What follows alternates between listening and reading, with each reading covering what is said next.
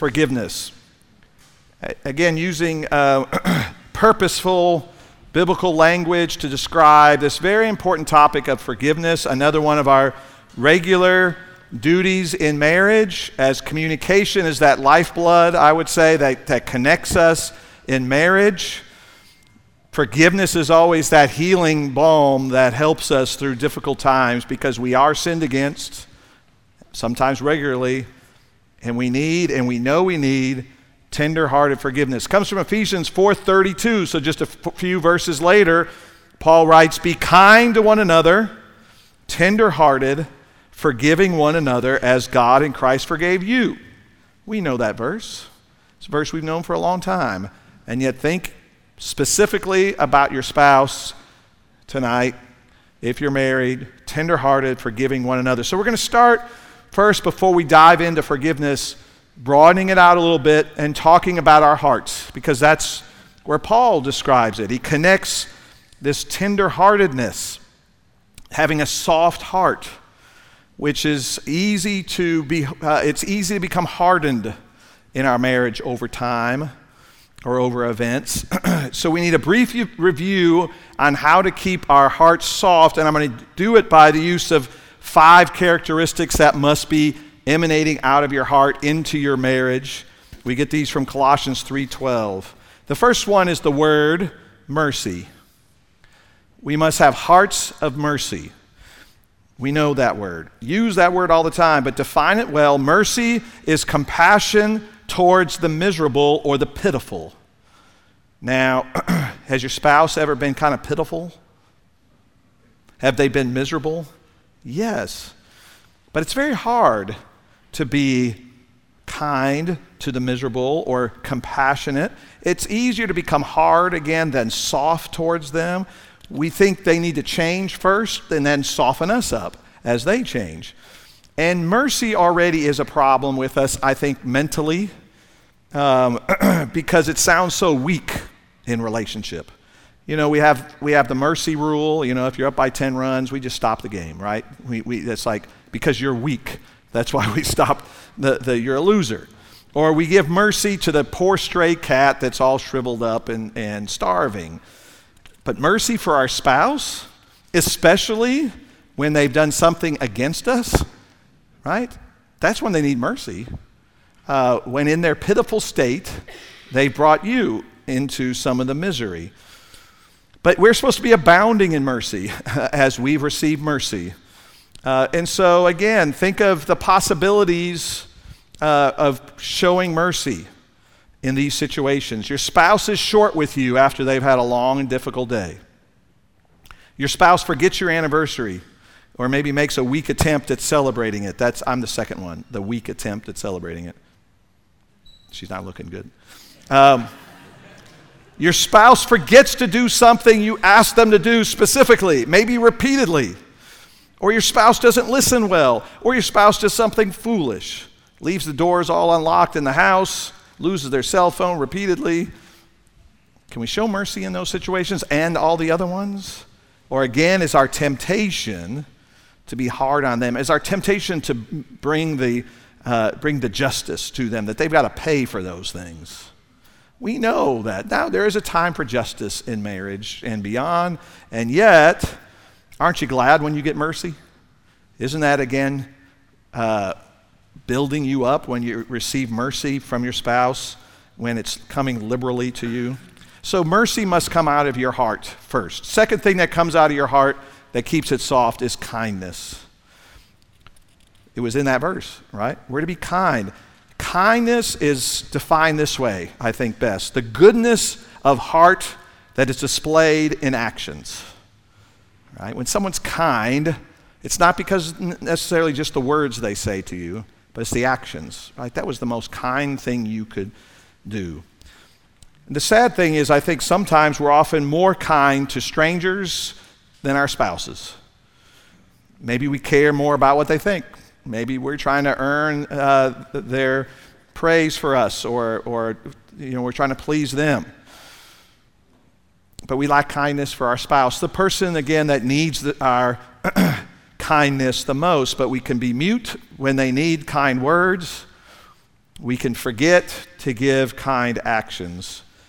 And again, that must flow from a tender heart, because it only comes from a tender heart, not a hard heart. A hard heart won't be kind at all.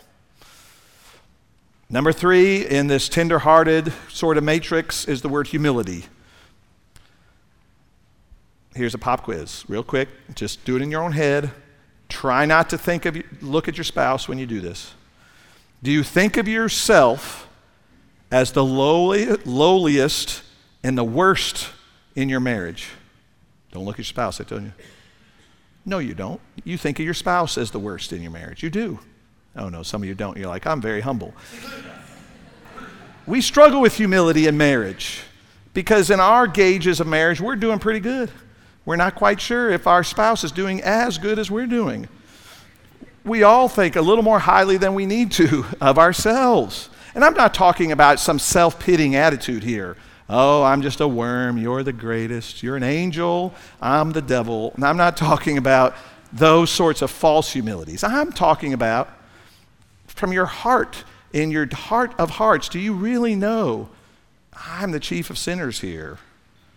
I am a terrible person that only is here because of the grace of God, only is still married by the grace of God. We have to start from that heart of humility because it really goes a long way to the healing balm of forgiveness. Because you can't forgive from a heart of pride that says, I don't deserve this. I don't deserve this. I don't deserve this. No, you do deserve this. You deserve a lot worse. Sorry. That is theologically correct, but it is real. And I've always said the other side of the coin is it's our self-righteousness that kills our marriage, right? When we think of ourselves as the highest. Humility is something we have to exude from our heart. And it's very hard when we all are pretty self-satisfied at times. All right, 2 more. Meekness is on this list from Colossians 3 that describes a tender heart. Meekness. I'm just going to skip right over that one. All right, I don't even like the word. It's terrible. It's worse than humility. No, I'm going to stay here. It's worse than humility. Meekness sounds wimpy to me. Anybody else like meek? Meekness rhymes with weakness. See, y'all know it. It's like, it's spineless. There's something about being meek. Because listen to the definition of meekness. Submission in the face of provocation. Oh no, I don't like that sound of that at all. If I'm provoked, I'm blaming the provoker. Like, you provoked me to anger and you're going to get it because you provoked me. Meekness doesn't fit in this dog-eat-dog world, right? It just gets eaten. But in marriage, we're supposed to have this meek heart. Meek. Again, I have to keep saying it because I don't like the sound of it. Meekness is demonstrated. I'm not listening to this side over here. Meekness. You can make your comments later about me. Meekness is a quality of who? Jesus. All right, there's my trump card, right? Be like Jesus, right? Jesus is described as meek in his quality of life. Now again, we don't want to take this too far. Meekness is not about being abused and taking everything. No, we're not talking about that. But it certainly is a submissive response to provocation, a willingness to have our heart stay soft when it wants to harden up and get revenge. And then finally in Colossians 3, the other term given to us, other character trait that it must exude from our heart is patience, which is going to lead us right into forgiveness. Patience, or the language in Scripture always either uses patience or long suffering, right? And that makes the word patience sound worse. Long suffering. Don't want to suffer, and I certainly don't want to suffer long with another person who's supposed to love me and care about me and treat me better than anybody else treats me. And you're asking me to be patient, to be long-suffering. Again, in patience, we like to think we're patient people. We tend to compare ourselves to less patient people and say, look, I'm more patient than them, or maybe I just do that. Or we try to find some biblical limit of patience. Like, isn't there a place, and I get this question all the time, okay, isn't this a place that I just stopped being so patient. Went like, I don't know if there's a biblical limit to patience in some way. Because impatience, again, can be come out in a marriage in many ways. We know this. It can come out in angry responses. It can come out in anxiety. But most impatience that really does the most damage is often presented with words like this: I'm just tired of it, or you exhaust me, right? That's when I've had it. Like, you have just worn me out. Now, don't get me wrong. I've heard those words quite a bit, and I have to look at my wife and go, you're right. I'm an exhausting kind of person. I get it, but you never want to hear it. You don't want to hear it because they've stopped suffering long. They're like, I can't do this much longer, and that's hard. And in this talk tonight, we're talking about saying that forgiveness, or having this sort of heart that undergirds forgiveness, is somehow keeping or letting your spouse off the hook, and they can just treat you any way they want to. Not at all. But this is a very personal talk tonight to keep our hearts straight in the midst of hard times.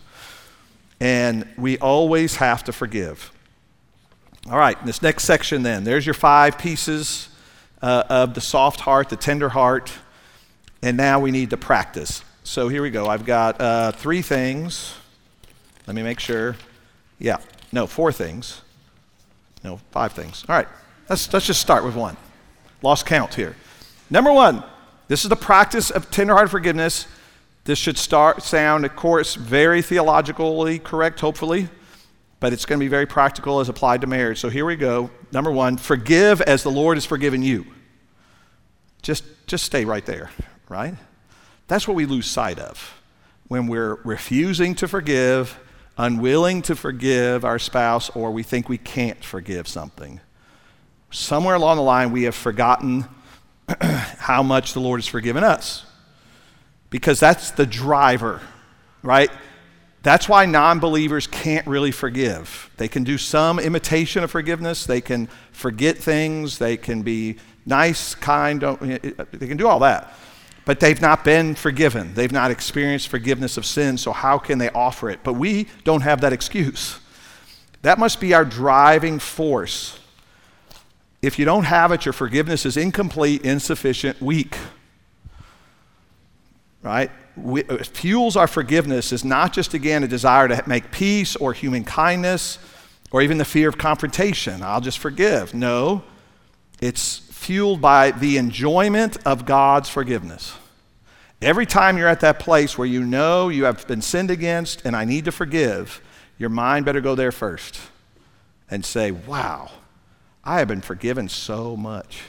The Lord has forgiven me amazing things. That should well over your mind at that point and your heart. But that's hard because we're kind of laser focused on what the other person has done to us, right? We have to step back and say, I need to drink in God's forgiveness to me. I have to be thankful for God's forgiveness, and then I can be ready to forgive. But only then. Now again, you might say there's plenty of times, the person sinned, they've asked for forgiveness, and boom, I've forgiven them. But oftentimes, those are the smaller things, the less repeated things, the less hurtful things, right? We're talking about the harder things in marriage. Better be fueled by remembering God's forgiveness for you. If not, unforgiveness is just going to kind of rule in the marriage. It's just going to kind of permeate. We don't have 2 people that are enjoying their forgiveness all the time. Number 2, have a tender heart ready to forgive. This ties us back to the heart. Have a tender heart ready to forgive. Oh man, dessert is now coming around. Just in case you need your 4th dessert tonight, here it is. We're not watching.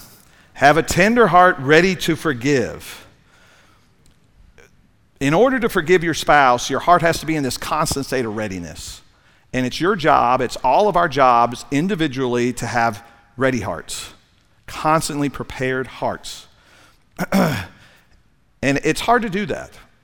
But it means, again, having a ready heart to forgive means always confronting your own bitterness and cleansing that and dealing with that anger. It requires for you to take captive the thoughts that are in your head of what you want to do to your spouse, or again, focused on what they did. It means letting go of revenge on a day-to-day basis, right? All these things. and this, of course, means that your spouse needs to be ready to ask forgiveness, and we'll get to that in a minute. And when they do ask for forgiveness in a timely manner, it's a lot easier to forgive. It stops all that bitterness from building up. But we have to stop and ask the question here, what happens when your spouse refuses to ask forgiveness? I'm not going to ask you to raise your hand, but do you have a spouse that does this? Yes, we all do. Or they might not just refuse to ask forgiveness. They don't think they've done anything wrong. They don't recognize their sin. What this requires, I think, is not just operating out of, I got to forgive them anyway kind of mentality. There's issues with that. But Scripture talks about, especially in the Proverbs, about the wisdom there is, the grace there is in overlooking it. And Proverbs says there is great wisdom in being able to overlook the sin of another. Now, let's be clear what that is. It's not ignoring it. It's not pretending it didn't happen or it didn't hurt. But it means to overlook it, which I think it has some sense of covering it with the grace of the Lord by extending grace. Because you have to extend grace to a spouse who's not willing to apologize. That's a grace move. If we're just like, well, I'm not going to do anything until they apologize, that puts your heart at a bad place. You understand that? Your heart, your soul is at a bad place if you're just in a passive waiting game for them to figure it out and to apologize and to ask forgiveness. No, you cover it with grace. You overlook it. You move past it.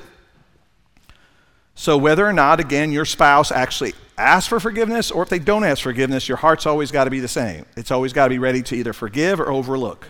I got to forgive or overlook. Now, there's a third component in there, which is I might just need to confront, right? But that's in another conversation. But as far as your heart personally, your task is to have that ready heart. That's for you, right? That's for you. That's for your sanctification and for you to keep from having a bitter heart. Well, I need to move on to number 3, which we'd be remiss if we didn't clearly, at every time I have talks with folks about forgiveness, sometimes we just assume we understand what forgiveness is and say, I know what that is. We often miss a piece of it or a part of it. And so I want to remind you about what forgiveness is. So this could feel like Forgiveness 101, and I know that, but let me do it anyway. All right, here it is. I call this fourfold forgiveness. There are 4 pieces, 4 parts of forgiveness. All right? We could say it this way. It takes a fourfold active commitment. 4 things. 4 commitments you're making when you forgive. Number 1, you're making the commitment, this is the easiest one to think of, a commitment to never bring this up again to your spouse. Never. Everybody okay with that? Oh, no, we're not. No, we're not. What happens when they do it again and I have to connect them back to, you did the same thing a month ago, you know that, or you did the same thing again back in 1972. Don't you remember that day in 1972? You did that same thing. We don't like this one. But it does define forgiveness for us, very clear from the get-go. We're not to bring this up again. To forgive completely, we never bring the matter up again. Yes, if it resurfaces, we deal with that sin. That sin. And it may look exactly like what they did to you last week. But we're not bringing that one up. We're bringing this one up. We're talking about this one, and we're forgiving this one. Because at the heart of forgiveness, we forget means canceling the debt. Just think if the bank said you don't owe that $50,000 anymore, but every week brings it up to you in a letter. Like, hey, don't you remember you did this? You owed us $50,000 last month? Yes, I remember. Hey, don't you remember you owed me that $50,000, but I forgave you? Yes. Do we want that reminder? No. Nor do we want it from our spouse. We can't ever come back and say, by reminding your spouse of what they did, you're saying, I want that payment now for that one. The one I said I forgave you about, I want the payment now. And I want you to pay by apologizing again, because that's why they're bringing it up, right? I don't see many people shaking their head. Okay, just looking. Number 2, second commitment, a commitment to never bring it up to other people. after you've forgiven them. Now, that's equally important, right? Now, I don't mean that we can't talk to someone and get counsel about how to deal with a situation. But after the act of I forgive you, there's just no sharing it with other people. There's no, you won't believe what my spouse did to me.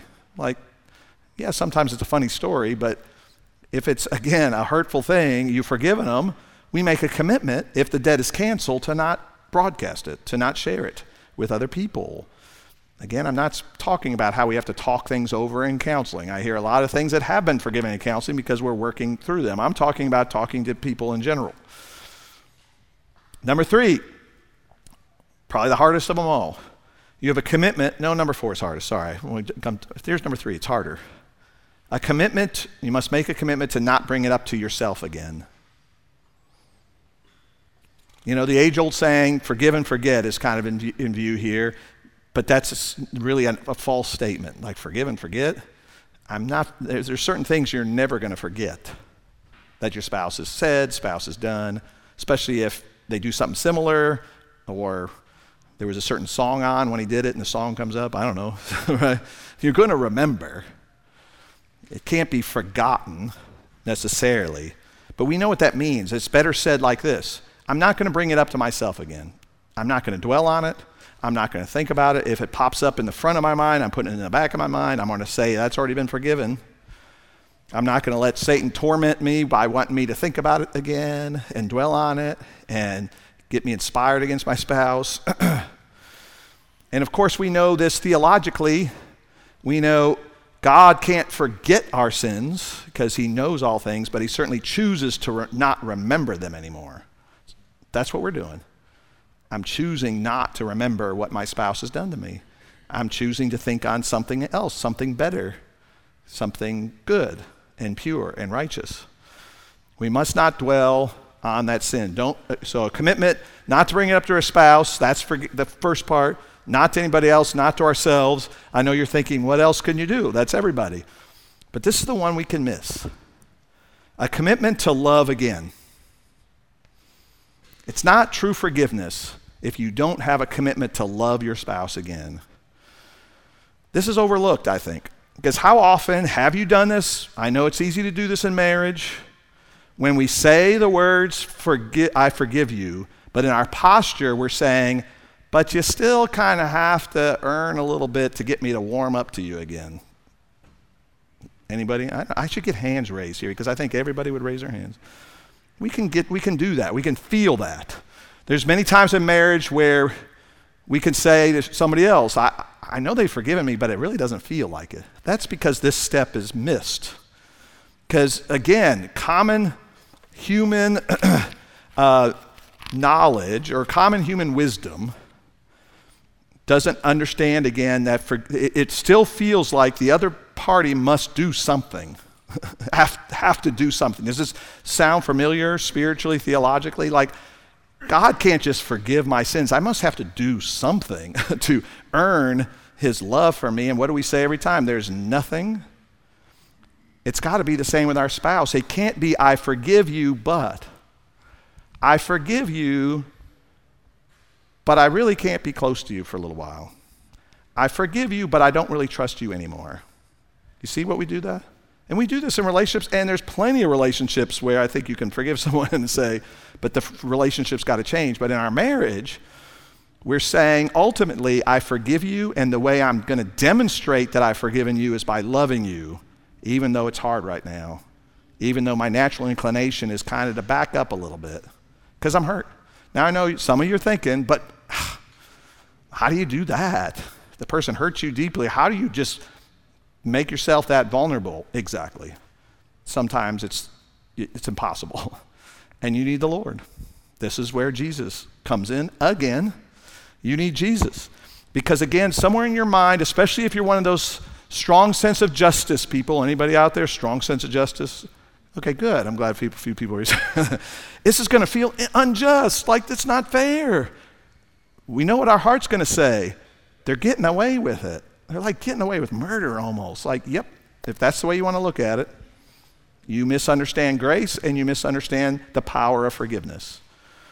If you have forgiven them You have a commitment to love them again, not to say you still have some things you need to do before I'm ready to get close to you, because what you're saying is, I'm not really forgiven you yet. And if that's what you're saying, that's fine.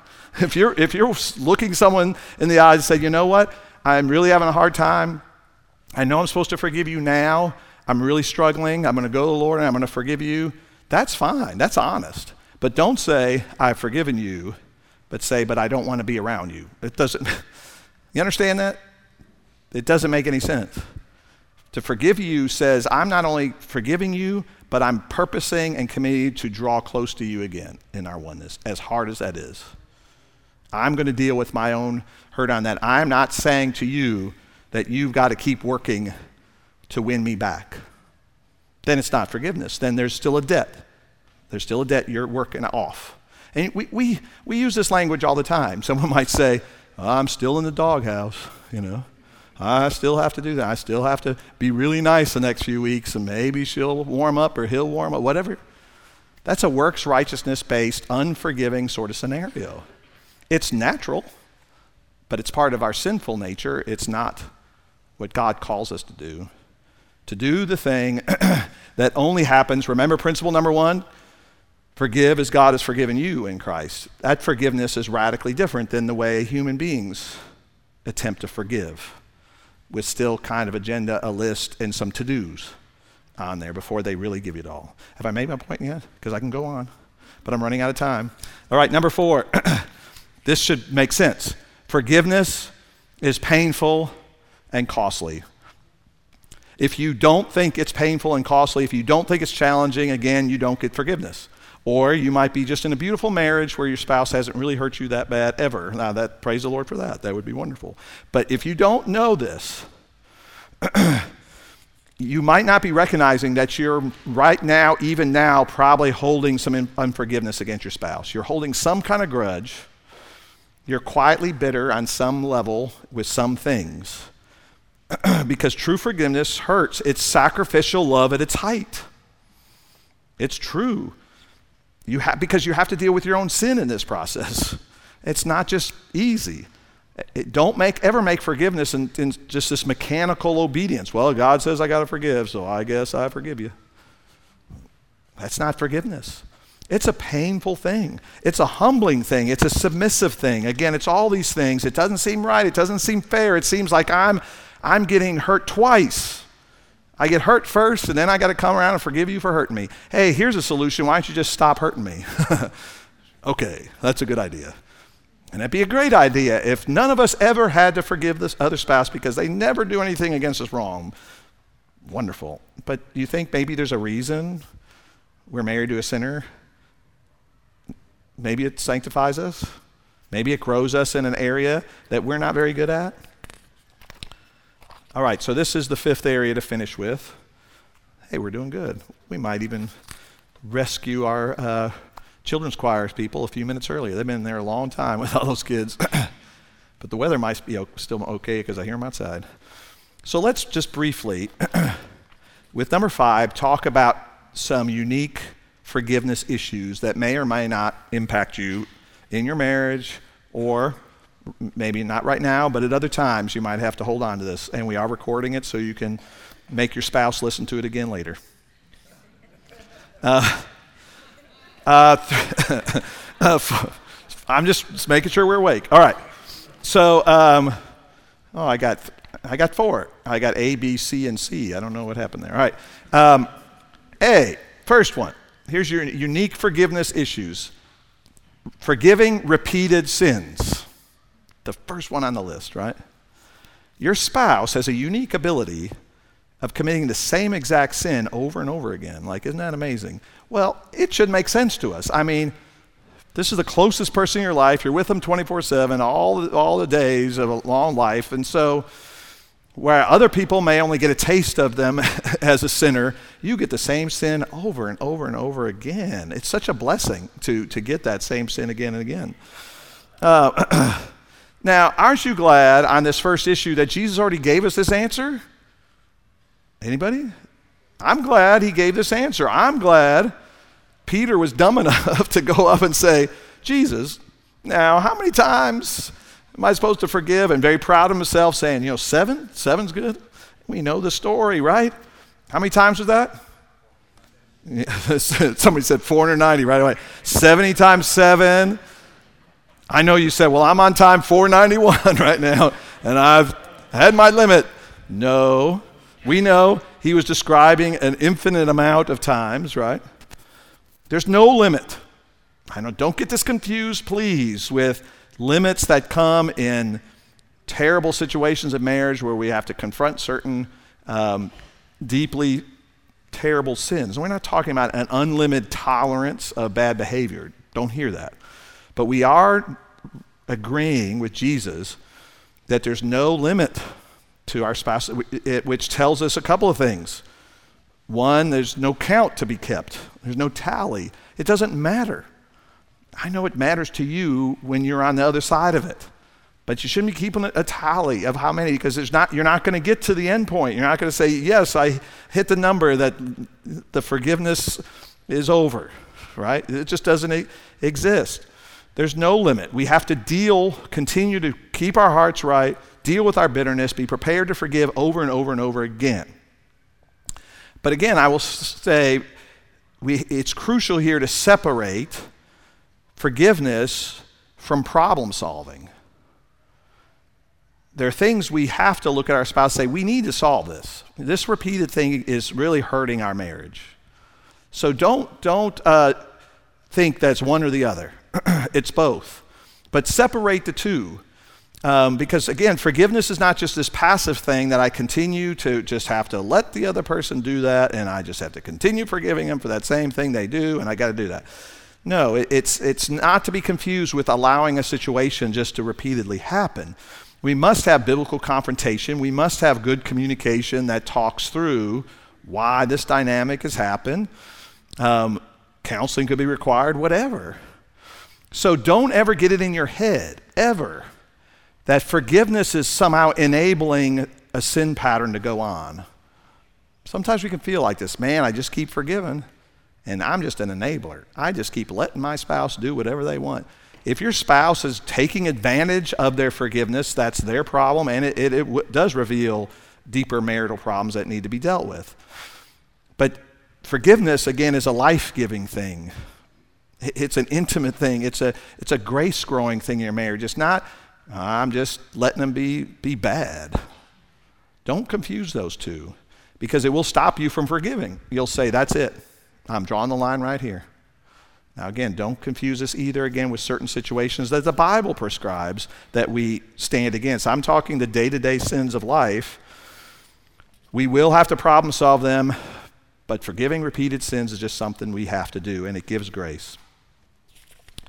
Okay. Number 2, forgiving a spouse who never apologizes. We already kind of commented on this, but we'll say it again.